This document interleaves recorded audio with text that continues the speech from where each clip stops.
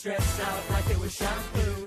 You should stay, it can change. There's good days and bad days, but one day down the line, this time is sure to stop. So the only time is now, 4 o'clock. Hi, and welcome to episode 4 of This Is Your TV Life.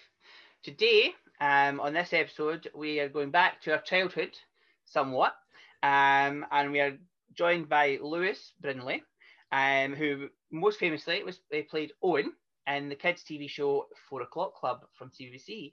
So first up, welcome, Lewis. I nearly said welcome, Owen. Well, it wouldn't be the first time somebody's got those names confused. Yeah, no. Welcome, Lewis. Thank you for joining us. No, I'm more than happy to be here. Thank you for having me. No, thank you. It's our pleasure. So as I said, that you were part of the modern day Grange Hill, shall we say? Like the kids. Yeah, that's a good description. Kids drama. Yeah. Kids drama. Yeah. The biggest, one of the biggest kids dramas, certainly of the 2000s. But first off, we'll get into more about the 4 O'Clock Club shortly.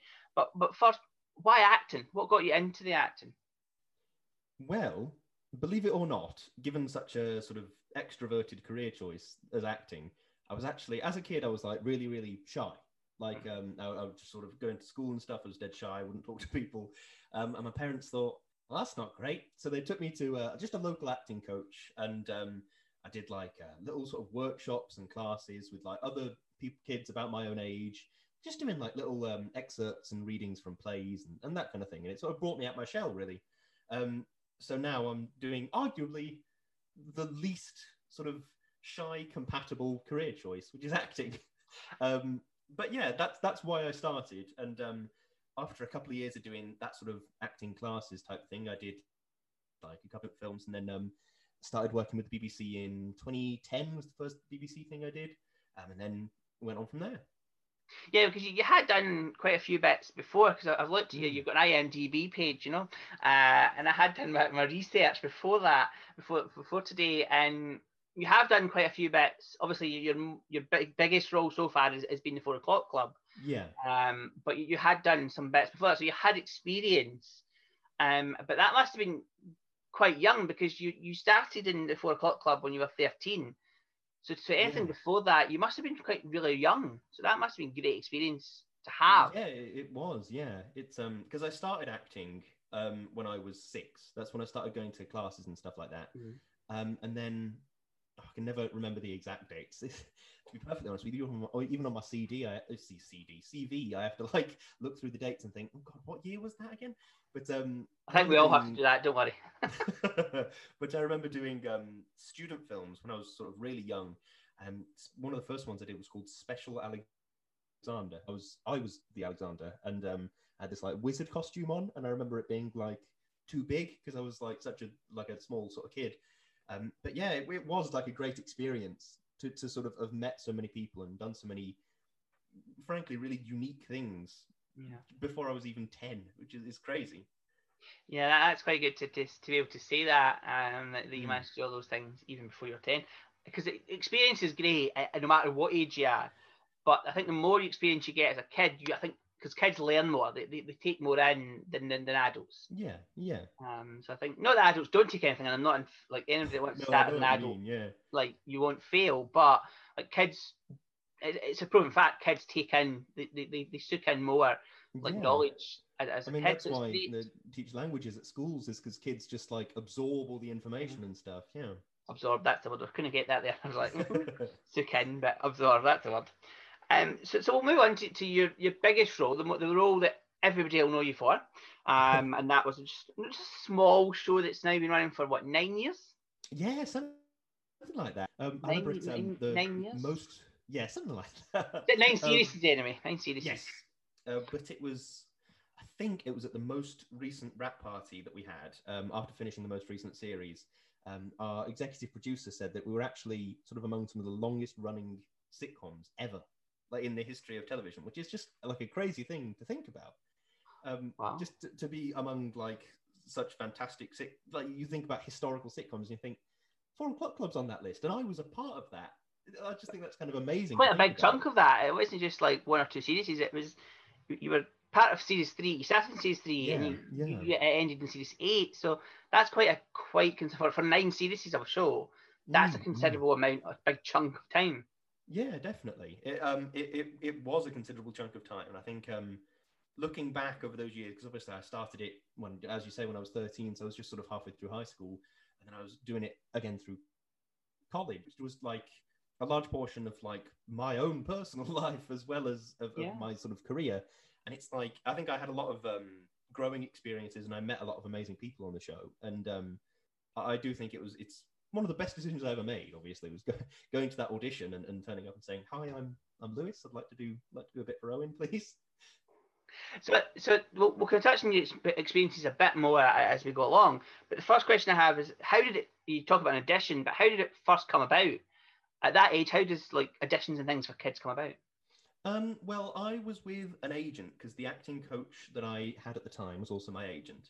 And essentially I've been doing interviews, auditions and stuff for a few years anyway, just for things like, I remember I did like a Heinz Beans commercial, I think, years and years and years ago. And it's just things like that I'd been doing up until that point. And I did a couple of different sort of smaller BBC things. Like I started off with, it was called The Cloudwatch Club. Stepping Up, that was the series, and the episode I did was The Cloudwatch Club. And that was like my first BBC thing. And I think from that point, I sort of had my foot in the door a bit. So then I think the audition came through for 4 O'Clock Club. And I remember my agent telling me, and I was like, 4 O'Clock Club, that's that kids' TV show, isn't it? And I had to sort of remember, oh yeah, I like that. That's really good. So I remember going down for the audition. But yeah, it was quite a surreal experience. It always is, auditions, because you go in for your sort of 5-minute audition slot for Owen or whoever it might be. And then you look at the casting director and the director and the producer and stuff, and they've been there all day. And it's quite surreal to be like, hi, I'm like the 20th Owen you've seen today, but I would love to be a part of this. So do you remember, like, did you walk out of the audition feeling that you had made an impact, or did you think, oh, that was gone terribly, or how did you feel? Do you remember that? To be honest with you, I think it is a struggle, but the thing I mostly take away from auditions, regardless of how well or how badly I might have done, was like the connection I made or didn't make with the people in the room. I think that's why I much prefer doing auditions to doing self-tapes. It's because doing a self-tape, it's just me stood in this room with a camera pointing at me and reading a script aloud. And I might rope in to say, can you just read the other lines, please? But an audition, it's sort of really nice to be able to go into the room and sort of shake hands with the producer and shake hands with the casting director and just sort of say, hi, I'm Lewis. And they'll obviously introduce themselves. And it's nice to have that connection sort of formed. And I remember walking out of the audition and thinking, well, they were nice. So that's something that I sort of have held from that experience. Yeah, no, that makes sense. And I think, obviously, at the moment, it's all self-tapes at the moment for obvious reasons. Yeah. But I think I spoke to a few casting directors, certainly of the West End, and they've said that they want to get back to face-to-face auditions as literally as soon as they can, because for the same reasons. They can't make the same connection, certainly not in the minutes that you have of the self-tape, over a tape as you can in face-to-face. Yeah. So certainly the face-to-face auditions will probably most likely come back. I'm not a casting director. That is the great strength. Yeah, I think that is the great strength of the face-to-face auditions, is you can sort of tell a lot about somebody's character over the course of an audition. If they trip over a line or if they make a mistake, what's their response to that? What's their response to their own performance? Do they think, well, I could have done that, but I can have another go? Or do they respond well to direction? I think there's a lot more you can learn from an audition than a self-tape, at least in my humble opinion. 100%, yeah, and I agree that. And the thing is, another thing with self-tape is that the casting director will look at it and say, right, so what take is that? Is that take 1? Is that take 52? Like, you could just with self-tape, I know, like me, I'm not an actor in any way, but I would be with self-tape, I'd be recording it. The problem is, I'd probably send it off actually thinking about it after the first attempt, because I know I would never get it perfect. Like, for me, I would never be able to get it perfect. I know what you mean. It's to be perfectly honest, I find self-tapes quite frustrating from time to time, because there's sometimes there's a script that'll come through and there'll be just like a little bit of pronunciation that's a bit difficult. And in an audition or something, you could pronounce the word wrong and just sort of make a bit of a joke about it and laugh it off and carry on. on a self right, well that entire take is gone. Then I need to sort of have another go and try a little bit better and make sure I get that word right. And I do find it frustrating, but I think the payoff of like putting my SD card into the computer and just sending the tape off, it's almost like a big weight lifted in a strange way. It's like, excellent, I'm in for that part now. That's much better. Yeah, move on to the next one. Yes. Yeah, it's just like job interviews, isn't it? That's literally what it is. It's just like, that's that one done. Let's move on to the next one until I hear back from this one. Yeah.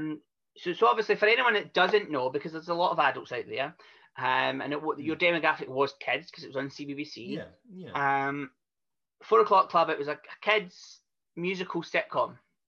Yeah. It had some music in it. It had the drama. It had the comedy. It had everything. It basically was Coronation Street for kids.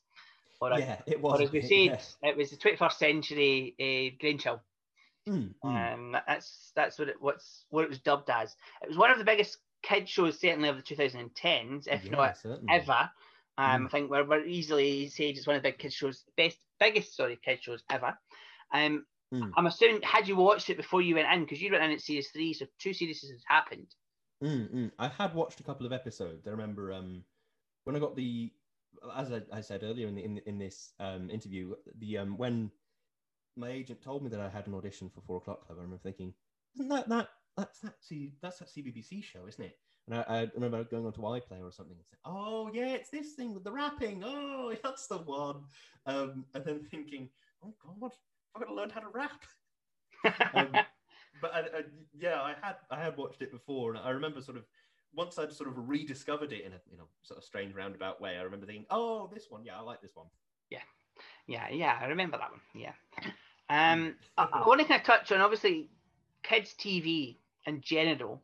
There's a lot of today's adult stars of TV that started in kids TV. For example, Ant and Dec, being the biggest ones. I think they started in Baker Grove. Nowadays, obviously, they started in kids TV. Were you a bit apprehensive in any way, thinking, God, you're joining the realms of kids TV? Or were you just a kid and thinking, never even thought about that? I think I've experienced both sides of that in a strange way. I think I started off sort of thinking, oh, great, this is a great opportunity. I'm really looking forward to it. As time went on, I was thinking sort of, well, will there come a time when I have to sort of move away from this and think, okay, I'm focusing on adult work now more than I am focusing on kids TV? And I think it's almost, in a very strange way, I'm sort of glad that decision was taken out of my hands. Because obviously now we're not making any more of the show, so I'm very glad to sort of think, okay, well now I can just focus on this, and I can sort of put my whole energy behind it, sort of thing. Yeah, that was a sad thing for kids, certainly, that decision was taken out of your hands. Yeah, certainly. That CBC or the powers to be decided that was it.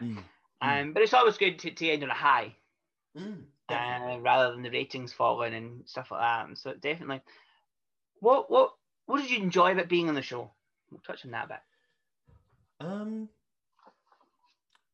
I think with each series that came, I enjoyed something a little bit different. Like we, as the years went on, we had like different crew members sort of come and go and stuff like that. Like as I said before, I've made some fantastic friends on that show.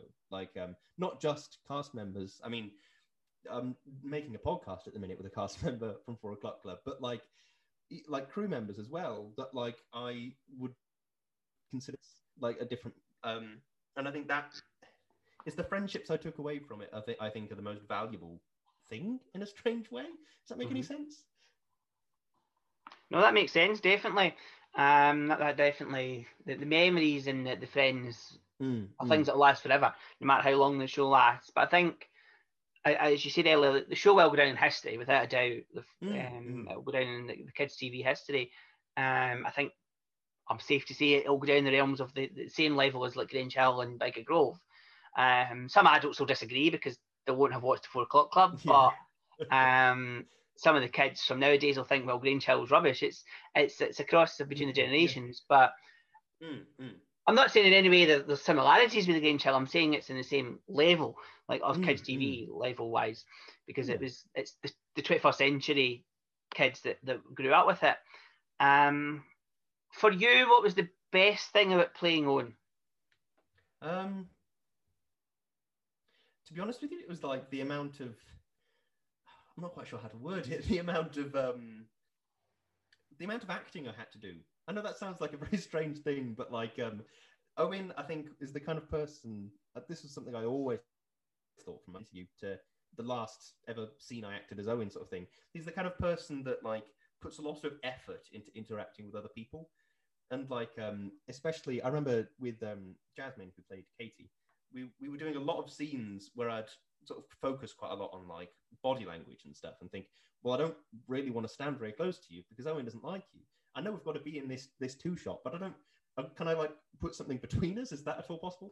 And those are my favorite bits of playing Owen, I think, was like sort of trying to get into his shoes sort of 5 or 10 minutes and think, well, can I do anything to sort of tell a little bit of extra story, if that makes sense. Those are my favorite bits. Yeah, that makes sense. So how would, like, so somebody says to you they've never watched the show before, how would you describe Owen? Owen is sort of the goody two shoes mega nerd who gets dragged along on a load of ridiculous adventures just through sheer happenstance more than anything. That is essentially, I think that was actually on the character bio that I received before the audition for Owen, was he's sort of a goody two shoes, but he gets dragged along on these ridiculous escapades. Like he gets into trouble because he's nearby the trouble, not because he's really doing anything. Yeah. But being in the wrong place at the right time. The best way to describe, yeah. Yes, that's it. Yeah, wrong place at the right time, or the right place at the wrong time, depends how you want to look at it. So what's the worst thing about playing Owen for you? Or what was the hardest thing? I think hardest is a very specific example. No, yeah, just the worst just in general.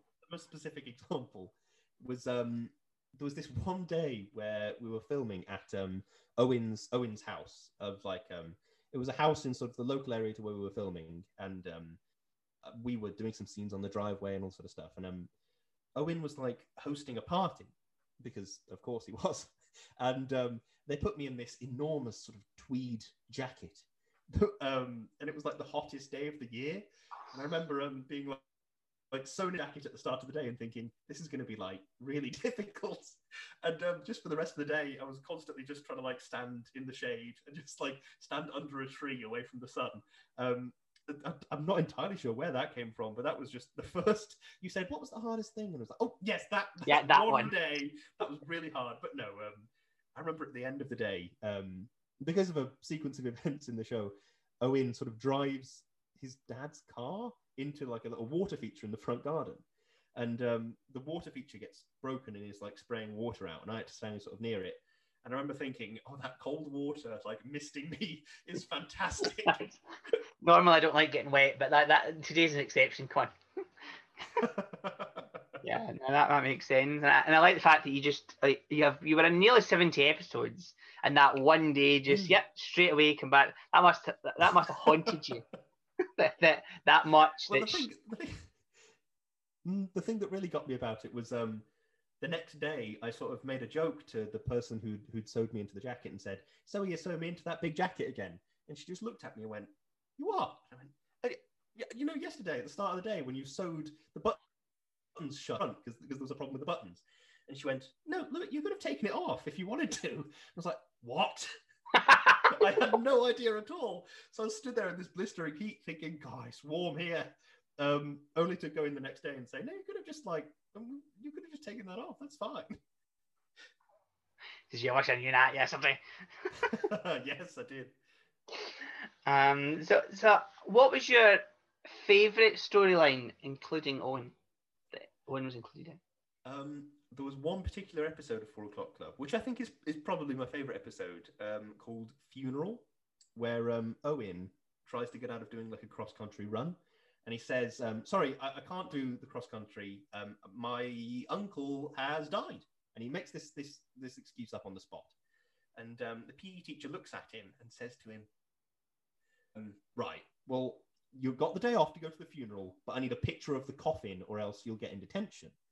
And it was this I remember reading the script for the first time and thinking, what a strange way to set up this story. But then the actual filming of the episode, we went to like a crematorium, and like we had like a sort of this obviously a fake funeral, but like these scenes where Owen was getting more and more panicked throughout the course of the day, where like, what if they get rid of the coffin and I can't take a photo of it? What the hell am I going to do? And I remember this is where I was desperately trying to get out of this church pew because the coffin was sort of receding into the wall, and Akai, who acted alongside me, was like holding me down on this pew, and I was like fighting against him, trying to get off this.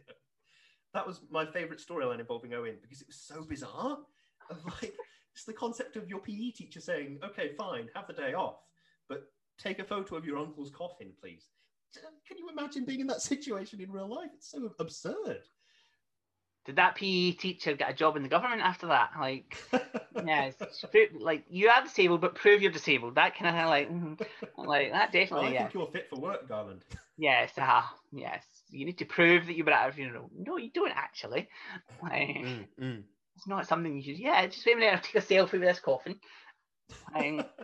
Not something you normally would do, but that's a good thing about TV is yes, okay, TV is there to represent real life, but it's also there to add comedy, and I think that sounds like a comedic episode that just that's true to life because everybody's family dies, and as kids you have to accept that and understand that, but you did it in a comedy way so that the kids weren't getting too upset, but they were understanding that people's family died. Yeah, definitely. Completely. That was. I remember enjoying sort of that aspect of it, and thinking about this sort of balancing up the seriousness of these sort of supporting artists that we had in who were sort of being very somber because they were literally attending a funeral, and then also me trying to be funny and stressed out at the back, trying to. But was it an actual funeral? No, it wasn't a funeral, but obviously the supporting artist was like, "Oh, right, this is your friend. It's his funeral. Yeah, please be sad." I thought you meant you were actually filming in an actual funeral. Like, that's never happened before. So surely it was one that was set up for the show. A funeral. Can I pay a bit extra to be filming your dad's funeral? And so I thought, like, no, we'll pay for your dad's funeral if you let us film. No, so it was one that was set up for the show. Yes. But it was, you were talking about the supporting actors had to believe that it was somebody's. That makes sense now. Sorry, misunderstood. No. So that was your favourite storyline, including Owen. Do you have a favourite storyline that wasn't including Owen? Because there must have been quite a few that weren't. That's a harder one. That is a very hard one. There was one. I mean, Owen was like there, but it was kind of an Owen adjacent story where Owen discovered that. Well, I say Owen, the sort of friend group that he was a part of discovered that two members of the group were dating and they hadn't told the others. Like, oh my God, this is incredible. This is ridiculous. What's happening? And like we were doing all these subterfuge type things like hiding behind bins and sneaking around corners. And it was just, I remember filming it with Danny and Grace. And we were just there like, we're just hiding behind bins. This is bizarre. But it was sort of really good to do. And I remember thinking, as I read it in the script, I actually thought, oh my 18 floor, oh my. I was kind of shocked at the same time. It was great. And you're sitting behind this bin going, I'm getting paid for this. I'm a kid and I'm getting paid to sit behind this bin. Yeah, I can imagine. But that is what kids do. Like that is a true choice. So kids, when they find out their friends are dating, they would, not necessarily behind a bin, but they would stalk out and spy on them and stuff. So that I can believe that we did it. I'm sure everybody, not necessarily everybody, but a lot of people would have done that as kids, certainly. A slightly harder question, and you can't answer Owen to this one, right? You're not allowed to answer Owen. Who's your favourite character in the 4 O'Clock Club? Character. So you don't have to worry about who plays them. It's sort of a toss-up, really, because there's Mr. Bell, who played the head teacher for an awfully long time, and some of his characterizations and his mannerisms were just hilarious. Simon, who played Mr. Bell, is a really, really funny man, just in terms of just talking to him and all that sort of stuff. And it was just a pleasure to watch him act out these absurd situations, because that's what Mr. Bell sort of embroiled himself into. Was like, oh no, yes, I can perform magic at the school's fundraising event or whatever it was, and it was just kind of ridiculous, but it was a good character with good characterization, and I really liked that. And the other one would have to be Eli, who just consistently said things that didn't make sense. There was this one episode where we were at like a music studio in the show, and Eli was stuffing his pockets with like there was this bowl of like sweets at the reception, and Eli was sort of stuffing his pockets with lollipops and sort of boiled sweets and all that sort of stuff. And I Owen sort of him, you can't take all of those. They're for anybody that comes through. And he goes, "You're just jealous because you can't fit any in your pockets because they're full of fish eggs." And it was just completely out of nowhere, never addressed again. This absurd line. And I think Owen replied, "Look, I don't have fish eggs in my pockets, and I don't know why you keep saying I do." And it's these little tiny bits of characterization like that just show that, like, under the surface of Eli was this really strange, confusing character that didn't make much sense. It was brilliant. That I can understand why that would fit into your favourite character, definitely. I think that was a bit like me, just as a kid, just coming out with random sentences and that made no sense. They made sense to me, but made no sense to anyone or the conversation or it. I still do it to this day, probably to a certain extent. I'm sure my friends would agree with that. You kind of touched on the head teacher and things there. Obviously, you were kids in the show. Well, I take it the adults were very helpful and did they help you? And did you learn a lot from the adults? Certainly, yeah. And I'd say it was Simon in particular that I learned sort of the most from on set. Because I think there was a lot of sort of... I think it was Simon that I learned sort of the most from on set, in that, like, he knows a lot about acting. And it comes through in his performances, but, like, it's in my mind, it's quite strange to consider that, yes, acting is something that you sort of do with, like, it's like an emotional judgment of a situation. But in a strange way, there's also a lot of, like, thinking that goes into a performance. And I think that side of things is what Simon helped me with. And, like, looking at the script and saying, well, how does Owen feel about X? What is his reaction to this? And I would often talk to Simon and say, I just don't know how I'm going to deliver this line. What do you think? And we'd talk about it, and that was really helpful. And I really enjoyed those sort of interactions I had with Simon. And I'd say things in the script that were like, I'd really like that bit. It's like Mr. Bell read that on Facebook that morning, and then now he's saying it in the episode for some reason. And I think I really enjoyed those interactions with Simon. Yeah. Well, that's good to hear. That especially like as kids, you're again, we were talking about it earlier. You were absorbing everything you could from the set and from the more experienced actors, because that's as much as you had experience now. At that point, the adults were the most experienced, and you had the regulars, and then you also mentioned earlier you had the kind of guest stars, and you had people that came in for one or two episodes, and then you people that were longer running, like yourself and different people. So, but I'm sure there'll be fans out there listening, thinking, I want to start acting. What are Lewis's top 3 tips to anyone thinking about starting? Okay. Forget the pandemic, so forget if we were in a normal world, what would be your 3 top tips? Okay. This is going to sound a bit weird, but number 1, learn your lines. It's one of my great bugbears on set is somebody turns up and they've done a lot of preparation on their characterization and stuff, but they haven't learned the lines. It's like, oh, come on, learn your lines. That's part of the job.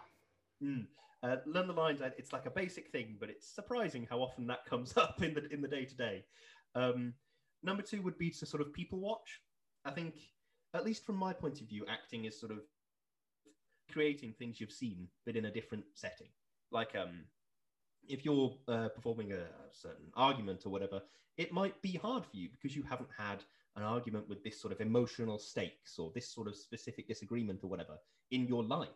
So by people watching or by doing stuff like that, you can sort of say, okay, well, what's that couple over there having coffee at the coffee shop? What are they talking about? What are they going to do? Are they going to go home tonight and watch a movie? Are they finished shopping? What's going to happen next? I think it's that sort of consideration of just people around you in the world. I think that's what helped me most is I remember this acting lesson I had a long time ago now. I was doing a speech from Faust, and it was, what was it now? I was this bit that I was really struggling with, and Faust was saying, like, I'm about to die, so I want to sort of repent my sins, I want to enter heaven and all this sort of stuff. And I was sort of really struggling with it. So, how am I supposed to relate to a bloke that's made a deal with the devil? How can I possibly relate to that? I remember my acting coach sort of talking me through it and saying, well, consider situations where like you've been down to a deadline, or consider situations where you felt up against incredible odds, or think about and just sort of describing those emotions and sort of cherry picking the ones that you think might fit the scene best and trying to recreate that almost. So sort of a bit of people watching, sort of a bit of yourself watching, which I don't think is a term, but I think it gets across what I'm trying to say. It's a term now. We'll make it a term now. Okay. This my third one's a bit of a bad photocopy of my second one, but we're going to go with it. Right. I think absorbing a lot of like media of actors you admire, I think is a good idea and a good thing to do. Sort of, I think it's incredibly valuable to watch an actor that you admire, an actor that you wish you could act like. You watch them perform a scene or something and think, look at how they're doing that. Look at how they've said those words. Look at the gestures and stuff that they're pairing with it. Because I think it's one of the things I struggled with most in sort of past years, sort of getting slightly better at acting and learning stuff on the 4 O'Clock Club, was what the hell am I supposed to do with my hands? When I'm just delivering this speech, what am I supposed to do with my arms? And it's something it's hard to remember in a strange way, because when you're talking to someone, you're looking sort of in their eyes, what their hands are doing. So I found it quite difficult to sort of do the people watching thing in that sense. So I would say, all right, well, consider similar scenes or whatever it might be from movies that I like or TV shows that I like, and think, okay, well, what are they doing with their hands? Is it this? Is it that? And consider it that way. I thought that was always weirdly helpful. Nobody ever suggested that to me, but I thought it was quite good. No, that's a good one as well. That's definitely because that you do need to worry about what you're doing. Like me, when I'm talking, I talk with my hands. Like my hands are going all over the place and everything. But yeah, it's good to know to learn what to do and to absorb everything, like everything from everybody, and because you never know who you're going to be playing, not necessarily as in who exactly you're going to be playing. Like you're not going to sit there and watch like Kim Kardashian just in case you're playing her in the future, but like watch everybody, because you don't know what kind of person you're going to be playing. Like you could be playing 1 minute, you could be playing a king, the next minute you could be playing just a normal banker from London. That's the great thing about acting. You just never know. So keep your eyes open and watch everything. That's like some good advice there. Some good tips. Another one, obviously, as a celebrity, and you use that word however you want, but yeah, you're well known in the industry now. You're asked a lot for, I'm sure, for tips, but another one is being spotted by fans. Have you been spotted anywhere strange, and what was that like as kid? Because obviously you were younger, so you were. I'm not sure about spotted anywhere strange as such. There's two situations come to mind. The first one was when I was a kid. I was about 14-ish, and I think I'd got a day off from 4 O'Clock Club that day, and I'd gone into the Apple store because we filmed it in Manchester, and so I was like, oh, well, we don't have an Apple store like where in Stoke, where I'm from, so I'll go in, because I was thinking about getting an iPhone. Don't even know why I was in an Apple store, but anyway, I was there. You were getting a Samsung.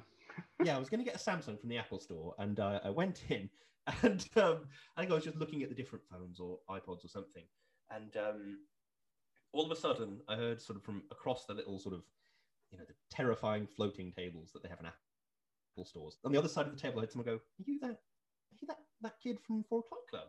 And I look up, and it's like a group of school kids that were there in like uniform and stuff. I was thinking, oh my God, this could go one of two ways. And they sort of said to me, yeah, you're that kid from 4 O'Clock Club, aren't you? And I was like, yeah, I play Owen in 4 O'Clock Club. And then there was about 20 school kids all of a sudden were like all round me, like, oh my God, can we have photos? Can we do this? And it was like being mobbed in a very small microcosm way. It was really strange. But yeah, like I did the whole sort of like standing for photos, having a bit of a chat and the whole thing. And sort of shortly after that, I remember sort of leaving and seeing like, I mean, let's be honest, Apple stores don't have security guards, but like there's sort of people that were walking around with like their checkout things around their necks.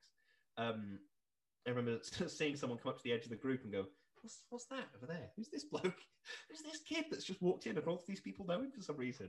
Which was it was strange to go from a situation that was so like, oh, lots of people know me, to there's this bloke looking at me with no idea who I am. It was a nice sort of, it was nice in a weird way. I quite liked that. The other weird one was, it was on my first date with my now wife. I think we'd gone out for some food, and then we were walking sort of past the restaurants, and somebody spotted me. I was like, "Oh, hi. Sorry, I'm just out at the minute. So I'll just be 5 minutes. Can I have a photo?" And it's like, "Yeah, of course you can have a photo. That's fine." But it was quite a strange sort of trial by fire to just be like, this is our first date, but can you I'm sorry, do you mind if I just deal with this for a second? Sorry. It was really bizarre, but yeah. The perks of being famous, or not the perks, but the disadvantages of being famous. You get spotted no matter where you are, whatever you're doing. 100%. One of my hobbies is going to different events and things and meeting celebrities. But I don't stop them on dates and stuff. I go to like red carpet events and all that. I go to them where they know they're going to be spotted. Yeah. I should perhaps point out they weren't like stalking me through restaurants and stuff. No. They just happened to be at the same place at the same time. I know that. Yeah. No, I'm not saying that, but it must be kind of awkward. You mentioned your now wife? Did she know who you were? Had she watched 4 O'Clock Club and stuff? Yeah. I've known my partner for years and years now. I think we met when we were about 11, actually. So yeah, she completely knew. Oh, so it wasn't strange for her that you hadn't met her on Tinder and. No, it was. I remember afterwards, I was just sort of saying to her, "Yeah, that happens sometimes. Sorry." Yeah. It was quite just like I say, a really bizarre experience. That's it. Nice. But it must be nice for you just to feel, because I've touched these people's lives. I've made an impact, even in a small way. You've made an impact.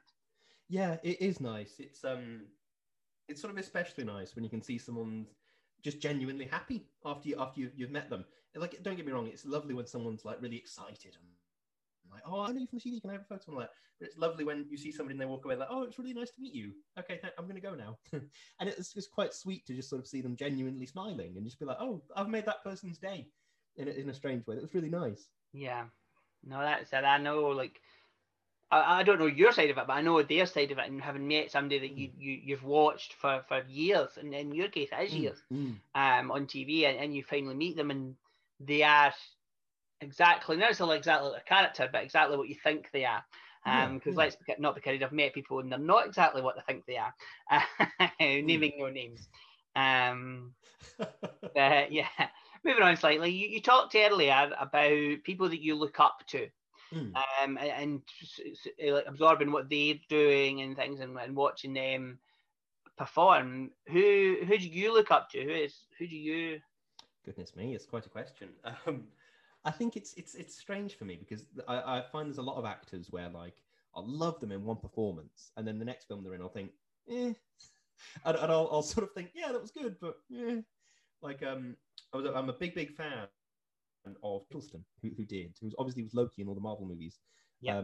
But also he did a series called The Night Manager. Do you remember watching? Yes, I remember The Night Manager. Really good, yeah. And he also did, what's it called? A Guillermo del Toro film called Crimson Peak, which was it was quite well accepted at the time, but it sort of faded a bit into obscurity after a while.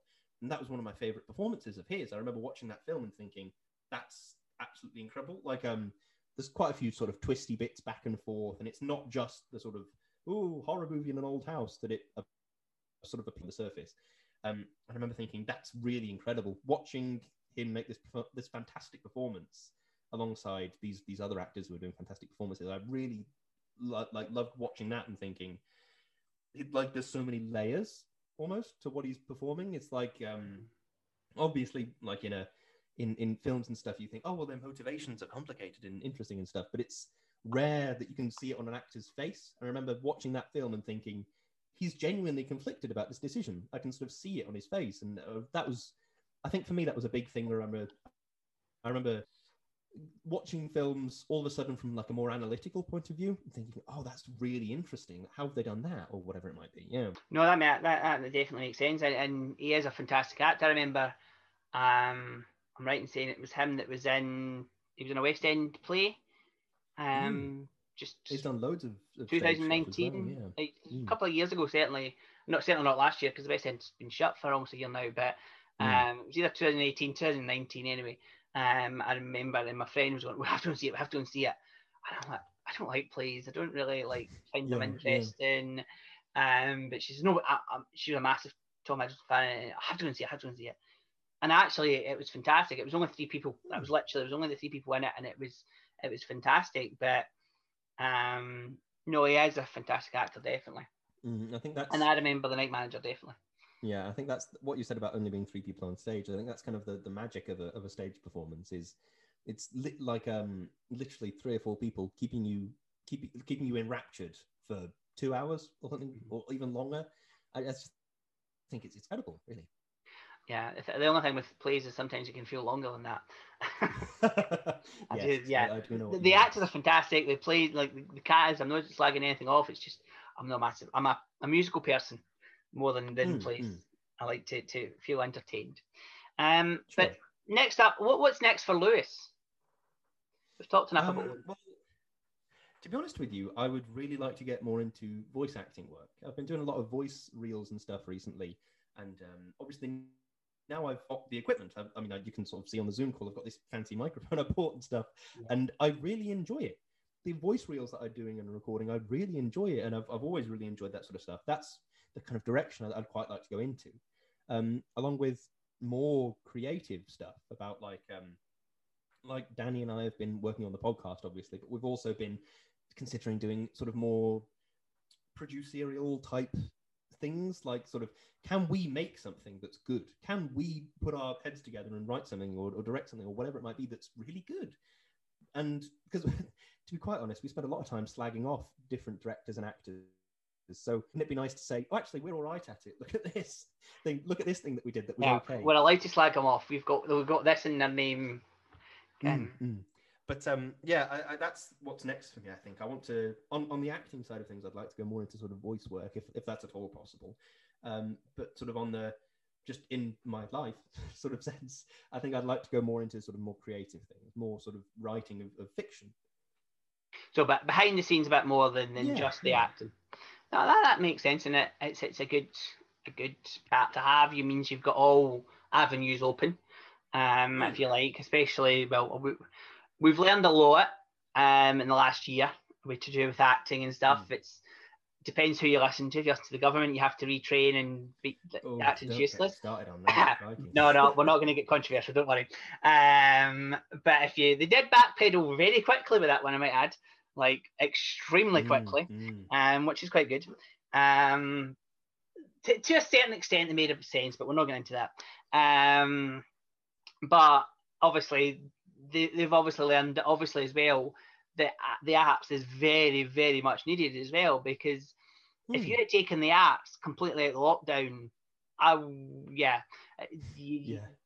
have been in prison for murder in the first lockdown, because because if you look at the arts is music, it's TV, it's film, it's drama, it's podcasts, it's anything that gets you through the day. And like, if you look at the viewing, most it's been streaming, unfortunately, in the last year, and not in live TV, but like BBC and ITV and stuff. But if you look at like Netflix, the viewing figures for Netflix, if you're taking that away, because to take the apps away is to take Netflix away, and like people wouldn't cope. So it is a very, very much needed industry. We knew that anyway, but we know it even more now. Yeah, I couldn't agree more with that. That's it's the thing that really did get me sort of throughout lockdown was like, because I listen to a lot of audio dramas, that's something that I'm sort of big into. No particular reason, but that's something I've been quite big into for a while. And I remember thinking, these audio dramas I'm listening to, this is like literally 4 or 5 people in a cupboard with a microphone. It's not like a big budget BBC or Netflix thing. It's this independent thing. And I think to take away sort of the arts as a concept, you're depriving those 4 or 5 people of their, not only of their creative outlet, then you're depriving their thousands upon thousands of listeners of such a wonderful material. Do you know what I mean? Oh, definitely. Like, without a doubt, I don't think the arts are not going anywhere. They'll struggle maybe for a bit, but they're not going anywhere without a doubt. They're too strong-minded to listen to the government. I've met quite a few folk from the arts, and they're definitely too strong-minded. And the fans are too strong-minded as well. Like the fans, as I say, I've got a lot of friends in the West End, and obviously the West End hasn't performed, or hardly performed, certainly in the last year. And 95% of the people in the West End haven't. But as I keep telling them, yes, okay, you haven't worked on it, and that's not good enough, but it will be back. Like the fans will 100% be back as soon as it can. And same with the TV. As soon as you start making the dramas and the TV shows again, that people will start watching again. Like we haven't stopped watching, but they'll start, like the fan bases will start coming up and everything. So certainly the arts will not die. There's no doubt about it. They might change the way that shows are made and things are changing, but that's not necessarily a bad thing, is it? No, not necessarily. No, I think in a lot of ways change is sort of necessary for growth, and I think that certainly to consider maybe actors need slightly more equipment in their homes or whatever it might be to send in self-tapes or to send in their own controversial project, whatever it might be. I think that it's that old adage of necessity being the mother of invention. I think that now that things are so different to the sort of normal world, as it were, I think maybe the need for change or the need for different things will show in our media that we produce, in sort of saying, oh well, there are a lot more podcasts certainly today than there were before anybody had ever heard the word coronavirus. I think that people have sort of got this time now where they're sort of thinking, well, I'm furloughed from whatever it might be, I can sort of explore this creative instinct I have. I can make something if I want to, and I think that's a fantastic thing to be able to give people that freedom and give people their ability to make their own contribution to the arts. I think that's utterly wonderful. No, definitely. I've had this idea for a while now, quite a while. But obviously, as we say, now I've got the time because I've been made furloughed. So, but you talk about podcasts. Obviously you're on a podcast at the moment, but you mentioned earlier that you run your own podcast.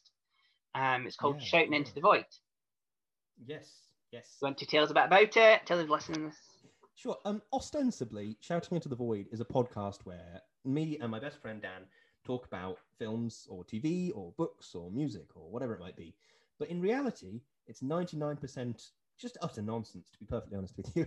There's we talk at great lengths in some episodes about like a film that we've talked about. Like at the minute, we're talking about all the different Star Wars films, because The Mandalorian obviously has been quite big recently, so we made an episode about that. We thought, right, well, while we're in this sort of neck of the woods, let's talk about all the Star Wars stuff that we can consider. So we sort of have done. And like in our most recent episode, we sort of talked a lot about like narrative through lines and how sometimes plot holes in script can be perhaps a good thing or perhaps a bad thing. And we talked a lot about like the sort of the film side of things, but we spoke before that about the original Star Wars trilogy. And that episode was just mostly nonsense in a lot of ways. I think that there's, with such classic films as that, you sort of talk about like, obviously, this is great, this is great, this is great. Maybe this could have been different. Okay, so what did you have for tea last night? And it becomes something extremely different, which is something I think I love about our podcast, because if you sort of go through our back catalogue and listen to our first episode, we talk sort of very seriously about Ex Machina. Say, oh, Domhnall Gleeson did this, and Oscar Isaac did this. It's really good. And no. And nowadays, I think it's become much more silly, but I think that's both a sign of just the currently living in. I think everybody needs a bit of silliness from time to time, but I think it's also that we're having a lot of fun with it. Yeah. And if you look at the really successful podcasts, which obviously have the massive names on it, hosting it, they're 9 times out of 10 just a lot of rubbish. Like, not in a bad way, but just like them just talking and no, I know what you mean, being human. You know what I mean? So yeah, that's at the end of the day, our podcast, about movies and stuff. At the end of the day, it's just two best mates having a chat. That's sort of the shape of it, really. And I think that's something that it's sort of nice in a strange way to listen to be a part of. I think it's something that a lot of people really like. No, that's it. That's good. So and that's on all major streaming services. How can the listeners get that? Yeah. Wherever it gets podcasts, you can search for Shouting Into the Void and we'll be there. We will tag you in posts, tag you, and Awesome. we'll direct the listeners to that after they listen to ours. That will direct them to yours. That's something that that we always do on always do on the podcast. Is we'll say, "Oh yeah, I was listening to this obscure audio drama. I was watching this TV show. You should go watch after you finished our episode. After you finished this podcast. After you then you finish should this go watch podcast, this other go and have a listen to Shouting into the Void. Don't worry, you've got not got much longer to go to listen. But now we're going to the generic TV. So we've talked about the 4 o'clock club. We've talked about Lewis a bit more. And we've talked about podcasts. But now we're going to generic TV. Now, as I keep saying it in all the episodes, we're currently in lockdown 3. Feels like lockdown 55. But it's lockdown 3. What TV we're looking at here has got you through lockdowns? Well, I've been watching a lot of. I mean, this is no change from normal life. I love Star Trek. I always I've got some Star Trek series that I'm sort of watching or rewatching in the background, sort of thing. But recently, I've had a bit of a weird sort of binge of like period dramas. Like recently, Netflix released Bridgerton. I'm not sure if you've seen it. Yes, I've seen it. Yes, yeah, and it's sort of a weird merger between Downton Abbey and Gossip Girl. Oh my god, that is literally what it is. Yes. Exactly. Yeah, but never thought it that way, but that is binged exactly the what it entire series. Yeah, we binged the entire series in about 2 days. But I think it's that kind of escapist media is what's been getting me through lockdown a bit. Things like Bridgerton, where it's just weird watching this show and thinking, God, imagine having to wear those ridiculous suits or ridiculous dresses. Or imagine having to memorize all these different rules of formal conversations and different types of what. It's. I really like that show, and I think I've watched a lot of different period dramas and stuff.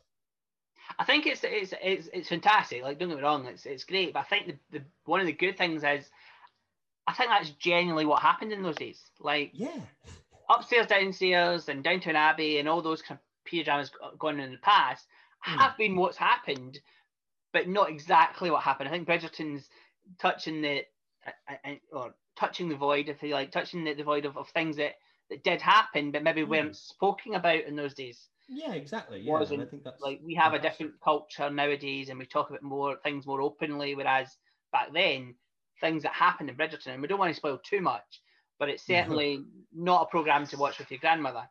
Certainly not. No. That's definite. It's a kind of yes, different one. Enjoyable, very enjoyable, definitely. But you talked about Star Trek. Definitely, yeah. So you're a big Trekkie.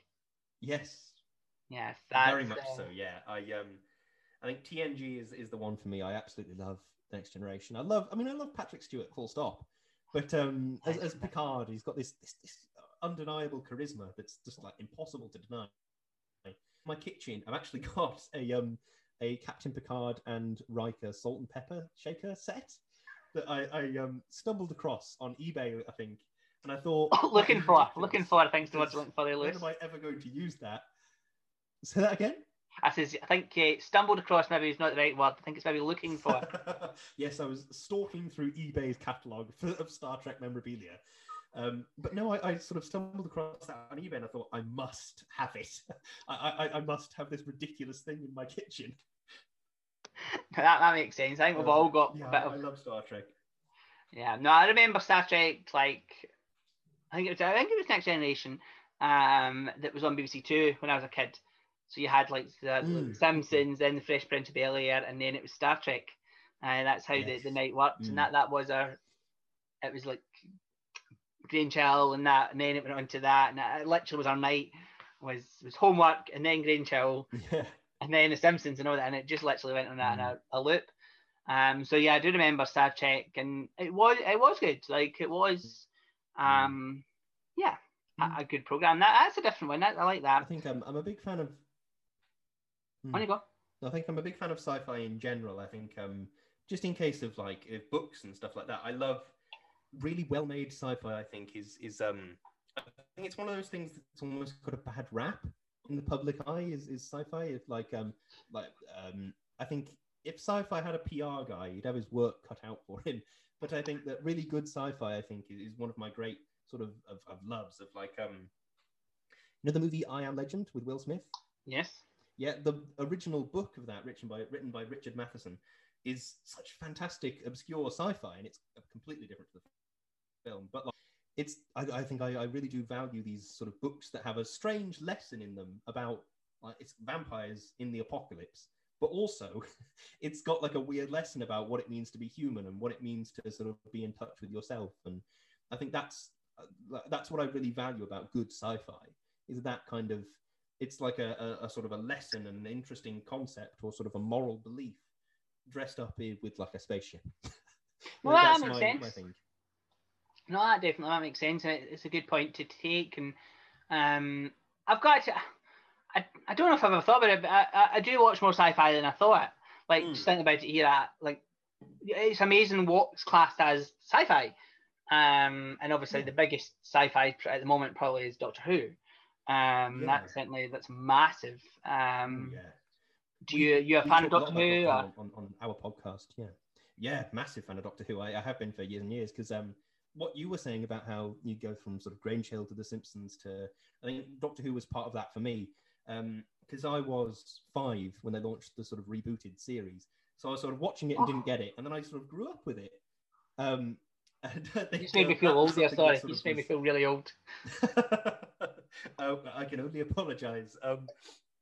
But yeah, we have like on the podcast we have like our weekly episodes. We pick a movie or whatever, but we're also episode by episode going through all of the reboots, the Doctor Who sort of new Who sort of thing from 2005 onwards. Both Danny and I are big fans of Doctor Who and talk a lot about like as I say, there are episodes of Doctor Who with these obscure moral lesson, which sometimes you might have to read into them a bit harder than you would with some other episodes. But I think that's I hold out for those really good episodes of Doctor Who. So yeah, I am a big fan. I think a lot of people are. Right. Okay. Bit of a hard question then. Who's taking over for Jodie? Sorry, say that again. Who's taking over for Jodie? I've would you like to see? No plans to actually quit. Would I like to see? I know actually it's been announced that this is her last season. Oh well, I'm way behind the times then. But, I know it was announced that the next season is her last. She's quit. Oh okay. Well, to be honest with you, whenever I think of an actor I'd like to see in a certain role, I always get wronged by a casting director that knows much more than I do. Like the best example I can give is for years and years I was thinking I'd really like to see Tom Hiddleston play James Bond. Because I was like, the Night Manager is like his audition for that role, surely. And then through time I've been thinking, actually no, maybe that's not the case. And I think the thing I really see with this point is with the Marvel movies and TV shows, they almost always cast an actor I have never heard of, and then they are always incredible. Yeah. And I think that's something I've always been amazed by. So I couldn't possibly put a name to who I wanted the next Doctor to be, because I will always be wrong.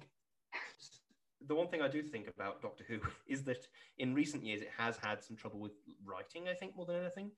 In that, like, I think that a lot of Stephen Moffat's writing was a bit, it's good, but I every episode that Stephen Moffat wrote, I think, well, it's good, but what about this obscure thing that you haven't considered? And then I think Chris Chibnall took over, obviously, and I thought, well, good, but what about this thing? Replacing the lead actor, I think that the lead actors in Doctor Who always do amazing work with what they're given in a very strange way.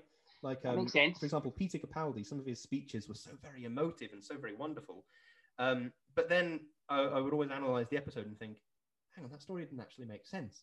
But I think replacing the lead actor, you can get the best actor in the world, but I think there are still some sort of base, sort of almost writing things that need a quick looking over. No, that makes sense. I think a lot of people say that, but Jodie, she did the best the thought she was given. She was definitely wasn't given maybe the best storylines in the world, but that's why David Tennant, I think, was brilliant, because at that point I think that was the pinnacle of so far of the reboot of Doctor Who. Writing wise was the David Tennant series, and that's why I think they'll all go down in history for being Doctor Who, for being one of the most iconic TV characters in history, but I think he'll go down as one of the best, certainly, in everybody's eyes, because of the writing, as well as the acting. David Tennant's a fantastic actor. I couldn't agree more, yeah. But the writing, David Tennant has done... done so much since, where like he's got these sort of core sort of David Tennant aspects, but he's just brings something. He's just such a wonderful actor. He was brilliant in Jessica Jones as Kilgrave. He was brilliant in Good Omens as Aziraphale. He's just such a good actor, and I think that combined with Russell T Davis's fantastic writing, I think it was a match made in heaven. It was fantastic. Well, he's my actor of last year, without a doubt, because when he portrayed Des, did you watch Des on ITV? The one about the killer. Actually. I'm sorry, I'm afraid I didn't. Didn't. Oh, ITV player, go and what his acting skills. He plays obviously a psychopath. Like he's a real person, and people say, oh, he's glorifying the person, but he does not. He plays him beautifully. Like he plays him as the psycho that he was, or he is, because he's still alive, I'm sure. But he plays him in a fantastic way, but still keeps him as a horrible person. You know what I mean? Like he's just that was fantastic. Anyway, we digress. What one TV show would you love to be in? And you can be as unrealistic as you want here. Or realistic. To be perfectly honest with you, after watching The Mandalorian, it's given me like a very sort of unique respect for that universe, and sort of thinking, I love the idea of starring in this, or not starring in, but being part of this show that's like sort of post-apocalyptic in Star Wars. I think that's something I'd love to be a part of that world, just sort of because I just think it asks so many questions that can be answered with sort of small performances or nods to different things, and I'd love to be a part of that. That makes sense, yeah. Mandalorian. I'll be honest, I haven't watched it yet. There's just so many things that are my. It is on my watch list. Genuinely is on my watch list, but there's just so many things on my watch list at the moment. One question that we've added, because it's yourself, is what's your favourite kids TV show? You don't have to answer the 4 o'clock club if you don't want to. To be honest with you, one I really remember from my childhood was Am I High? Ah, yeah. Yeah, Sam Strike. That was such a classic. That's when we first met Sam Strike. I remember. What was I gonna? I remember going to school and thinking about like the pencils that they had that sort of lit up on the end, and thinking about how it would be so cool if you had like a pencil, you press the rubber on the end and it did something like cool, like spy tech and all that. I remember thinking about it was like a light switch, wasn't it, that sort of slid across and was like a thumbprint scanner. You had to go. I remember really loving that show. Yeah, same. I do remember that one. Yeah. Really loving tuning in every week. That was such a good one. I know that one. Yeah, I do remember that one. What one TV show would you bring back? Ooh, that's a good question. There's a comedy called Bluestone 42. Are you aware of it? It sounds familiar. Yes, it was a BBC sitcom about Bluestone 42 with this group of soldiers who were in, I think it was Afghanistan, and they were sort of a bomb disposal squad.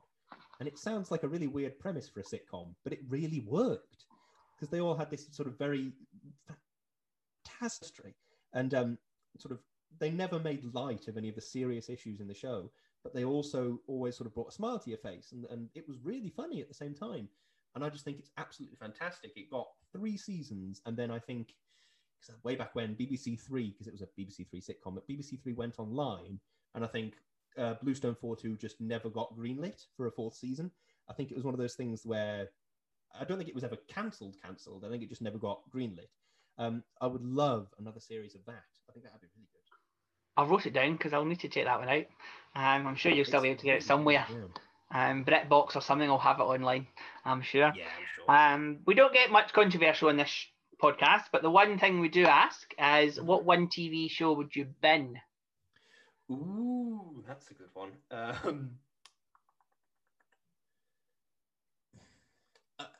I can't think of anything very specific. This is the really frustrating thing, because it's almost my main frustrations with TV shows is when they start to repeat storylines that they've already done, but sort of dress it up slightly differently or do something slightly different.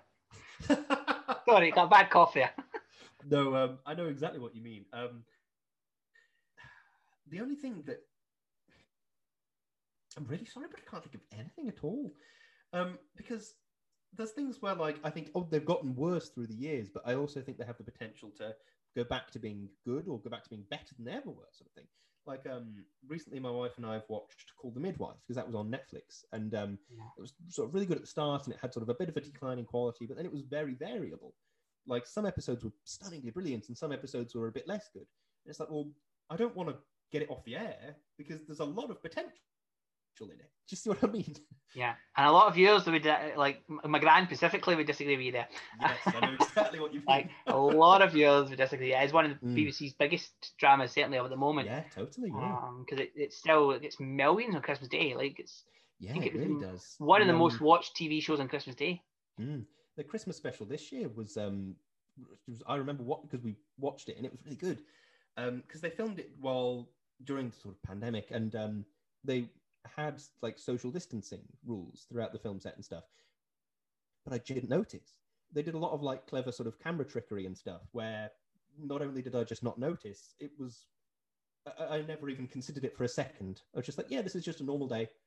I thought it's a very specific skill to have in this very unique world we found ourselves in. But I was kind of very impressed by it, to be honest. Yeah, no, that's why I'm like I don't watch them often, but I'm watching like soaps and that more often at the moment because of that reason, just to see the fight scenes that they were 2 meters apart, and the kissing scenes that they probably weren't even in the same room as, and it's quite like the editing is fantastic at the moment, and it has the camera trickery and the camera work and the editing and everything has got like dramatically better very quickly. Like they had no option but to do that, because it was either do that or not film at all.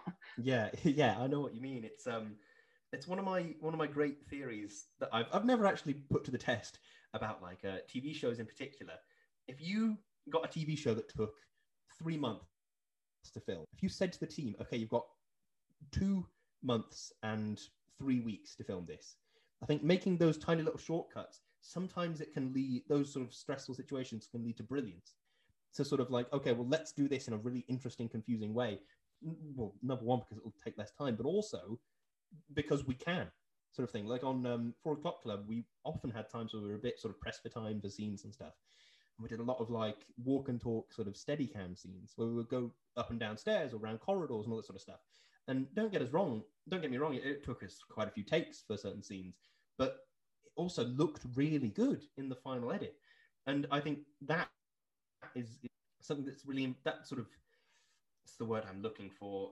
The fact that we're putting these obscure, strange limitations on life now, it means that we've got almost the room to have a very specific type of growth, which I think might be good. No, that makes sense, definitely. 100%. My TV show to bin in a strange way is Love Island. Oh God, I forgot about that. I get addicted to it every year. I watch it every year. I hold my hands up and say, yep, I do watch every year, but I would definitely bin it. It's a lot of rubbish. But one actually reminded me in a strange way. I can't remember the title of the show, so you're gonna have to do this one. It's like a reality show that I think my mother-in-law quite likes, where it's like a group of people that go to they go on holiday, and then it's a reality show about the holiday reps. So they're in this hotel. Such and such have just entered. Ibiza Weekender, I think. Ibiza Weekender, that's it. Ibiza Weekender. Every time I sort of, for a while, I would sort of be at my at their house, and it'd be on, and I'd be just thinking, this is just atrocious. I hate this. I hate every second of this show. It's terrible. So maybe that. Those kind of programs like Towie and Made in Chelsea and everything, I would definitely get rid of just that genre. Just that reality drama. Structured reality TV. Yeah, just get rid of it. Without doubt. Talking about reality, we like to ask the question of what one reality/talent show would you be part of? Well, every year that I'm a Celeb comes on, I always think I'd love to do I'm a Celeb. I think that might be a very common answer, so it's a bit predictable, but I do think I'd love to. The thing that would stop me is I am vegetarian, so I can't do the Bush Tucker Trials. Wait a minute. Actually, that's true, yeah. Beverly Callard. Beverly Callard was in it last year, and she was, you watched the eating challenge, and she got all, like, stinking tofu, and, they managed to do it. So I could do that then, in that case. That doesn't stop, I'd love to do I'm a Celeb, because I feel like I'd, in a strange way, kind of enjoy, the trial with their daughter in some capacity. And they're like, oh, you've got to face up to this crocodile or whatever it might be. See, I the think I animals quite wouldn't enjoy give me a those. thought. The eating wouldn't give me a thought. It's the heights. I just do Heights. not. I wouldn't do it. I would honestly, hands on heart, say I just wouldn't do anything with heights. No, I know what you mean. I'm not a fan of heights myself. For me, it would be insects. Insects sort of in near my ears and my nose. Ever since seeing is it Fatima Whitbread? Fatima That's Whitbread, got yeah. cockroach in her nose. I thought that's like my worst nightmare now. It's like it would never happen in your actual real life, but now that I've seen it happen on TV, my worst nightmare. Yeah, creepy crawler. That was definitely. And our last question, and then you can relax. Is what is your top 3 shows of all time? Oh God, that's a big question. So far, I obviously think- that can change, but so far. Of course, yeah. I think I'd have to say Star Trek: Next Generation. I think it's sort of gone down in history as one of the greatest sci-fi shows of all time, and I think just in terms of the cast and the crew and the fantastic, I think that's something I would have to put on the list. I don't know now because I love sitcoms, so I feel like I'd have to include a sitcom in my top 3. Maybe Friday Night Dinner. That's a really good sitcom. It's such fantastic performances, such from all the cast members, and it's going to sound weird, but you believe that they're a family. I think that's something I really love. Is you watch the show and you're like, yeah, you sort of know. Oh yeah, my dad does that ridiculous thing. You sort of know in a strange way. It's like, can you take the most ridiculous thing that your parents have ever done and turn it up to 11, please? I think that's what the show. That's what I really like about the show. It's Mark Keep for me. Mark Keep just blows out of the water. Mm. Like, what's his name? The one with the dog. Oh, Jim. It just, comedy, absolutely comedy genius. Yeah. He should go down as one of the best comedy actors in history. Like, oh, certainly, yeah. And he was also in The World's End, the Simon Pegg and Nick Frost film. yeah, Very, very, very briefly, but he was a bartender in one of the pubs they went to. And just in that, he was really good. And he was in it for like a minute. he gave a really You good remember? performance, and I thought that was fantastic. Yeah, I remembered it. yeah. I'm really struggling for a third one now because like sci-fi and sitcoms are my big things that I really love. I suppose in terms of like serious dramas, that's like, this is the thing, because I love watching serious dramas that really engage me, but now I can't think of a single one. I remember watching The Bodyguard and binge watching it incredibly quickly, watching Stranger Things and binge watching that incredibly quickly, Bridgerton and doing that really quickly too. But now my mind has gone utterly blank. I think it might have to be the first season of Stranger Things. I know that's a very specific. I like the specific one of to the sort first of season, just the first season, but the first season of Stranger Things. Well, yeah, I think because I really appreciate. Well, I really love the books of Stephen King. I read a lot of his work. And, God, I don't know if you ever read his short stories, but they are chilling pieces of work. And that first season is the only it's the only time I've ever seen something on TV that's given me the same reaction as his books do. That sort of constant sort of, the danger is always there, and the only thing that we know is that we don't know what it is. That sort of utter terror. Makes sense, yes. I appreciated that one, yeah. So that's what I'd have to say, I think. Being perfectly honest, I haven't seen Stranger Things. Ooh, I've seen the first episode, and I keep trying to go back to it, and it's like, I don't know, it's just not, like, a program has to hook me very quickly. Especially if I'm going to invest a lot of time in it. Yeah, the first season is really, really good. The second and third seasons are a bit less good, but they are still very, very good. Yeah. No, the acting, especially as most of the characters are kids, it's a bit like 4 O'Clock Club, but in a more in a more adult environment. Like they're acting as kids, but they're not like they're it's an adult storyline. Like it's a horror. It's scary. It's not like the 4 O'Clock Club had probably some scary moments, but nothing like Stranger Things. No. Nothing at all like Stranger Things. So I'm not like comparing the two shows, but as kids, it's different like experiences. Is what I was trying to say. For the shows, but anyway, that's us. And there's this on you go. Sorry. Yes, it is indeed. Sorry, no, it was this obscure Stephen King quote that just came to mind about sort of seeing kids in horror settings. Is when you're a kid, you sort of imagine sort of if you're playing with like a stuffed toy or like a little race car or whatever, and you're imagining this whole world around you. and he was sort of saying that, like, what if those kids on the corner are like in this gateway to a different reality and all that? And it's for him, it's just a simple matter of flicking that switch just a little bit too high or something. And I think that's what Stranger Things does very well. It's like these kids are literally just bringing Dungeons and Dragons to life in a strange way, and I think that's something that I really appreciated about it. Yeah, that makes sense, definitely. And I think that's why a lot of, like, if you look at certainly a lot of the more famous Stephen King novels has kids involved somehow as well. Like a lot of them, if you think about it, have got kids involved. I mean, Carrie, his first big one, that was about a girl at prom. At the core of it. Do you know what I mean? I think and then you've got a lot of his work is sort of... It as well. Yeah, is mainly kids. Like the majority of the acting is kids. Obviously, part 2 is the adult as adults, but part 1 is the mainly as the main cast is kids, apart from obviously Pennywise himself, but which still is one of the most horrifying horror characters in history. But for me. But anyway, we digress. But that's us. We have got to the end of the podcast. That was your TV life at the moment. Indeed, yes. Long may it continue, no matter in what format. But thank you for joining us. No, thank you for having me. It's been a pleasure. No, it's been our pleasure. And you guys listening at home, thank you for listening firstly. Yeah. And make sure you follow us on social media, so Twitter and Instagram, to keep up to date with who we've got next in the next podcasts. But in our next podcast, actually, we have Lewis's co-host of Shouting Into the Void. We have Daniel Kea, who is also in 4 O'Clock Club and other things. So we'll talk to him about his TV life next. So join us next week for that. But guys, once again, thank you very much for listening and take care.